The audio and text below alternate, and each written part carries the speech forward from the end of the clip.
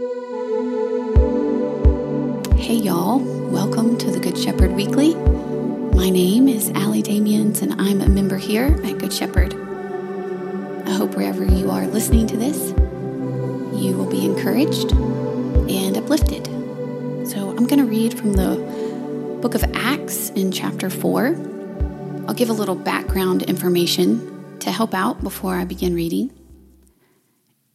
In Acts 4, we see Peter and John have just recently healed the lame man who was by the temple.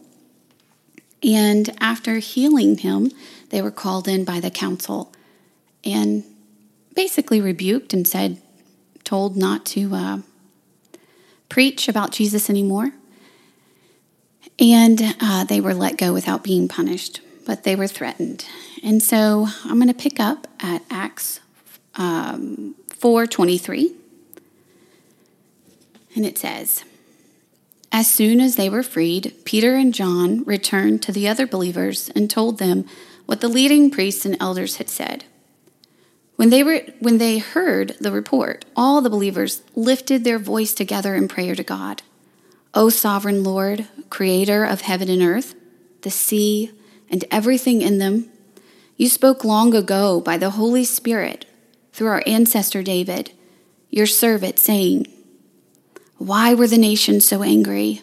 Why did they waste their time with futile plans? The kings of the earth prepared for battle. The rulers gathered together against the Lord and against his Messiah. In fact, this has happened here in this very city. For Herod Antipas, Pontius Pilate, the governor, the Gentiles, and the people of Israel were all united against Jesus, your holy servant, whom you anointed.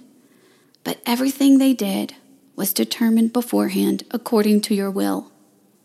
And now, O Lord, hear their threats and give us, your servants, great boldness in preaching your word.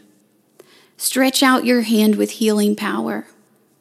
May miraculous signs and wonders be done through the name of your holy servant Jesus." After this prayer, the meeting place shook, and they were all filled with the Holy Spirit. Then they preached the word of God with boldness. All the believers were united in heart and mind, and they felt that what they owned was not their own, so they shared everything they had. I've been greatly encouraged by these verses recently, especially in the part where they pray to the Lord.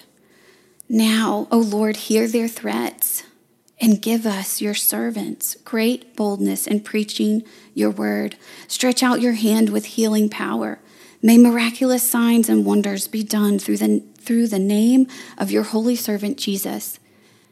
As we face the many uncertainties that we're all facing, this is our prayer. This is what the church back in Acts, this is what they were praying to. God, do you hear what's going on? And it wasn't, God, do you hear what's going on? Will you fix it? It's, God, do you hear what's happening? Give us boldness. Stretch out your arm. Fill us with your spirit so that we can bring you glory. And that's the heart. That's the purpose. And that's what we're here to do, regardless of what is around us and what threats or what uncertainties are happening. This is the goal, that we would be bold and that the Lord would stretch out his hand with healing power and that wonders would be done through the name of Jesus Christ. So let's pray.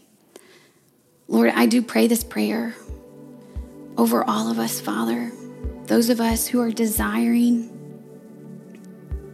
to know what to do, to know how do I pray. We pray this, Lord, give us boldness. Give us, your servants, great boldness in preaching your word. Stretch out your hand with healing power.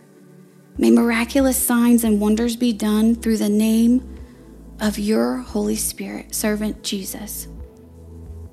Thank you, Lord. In Jesus' name, amen.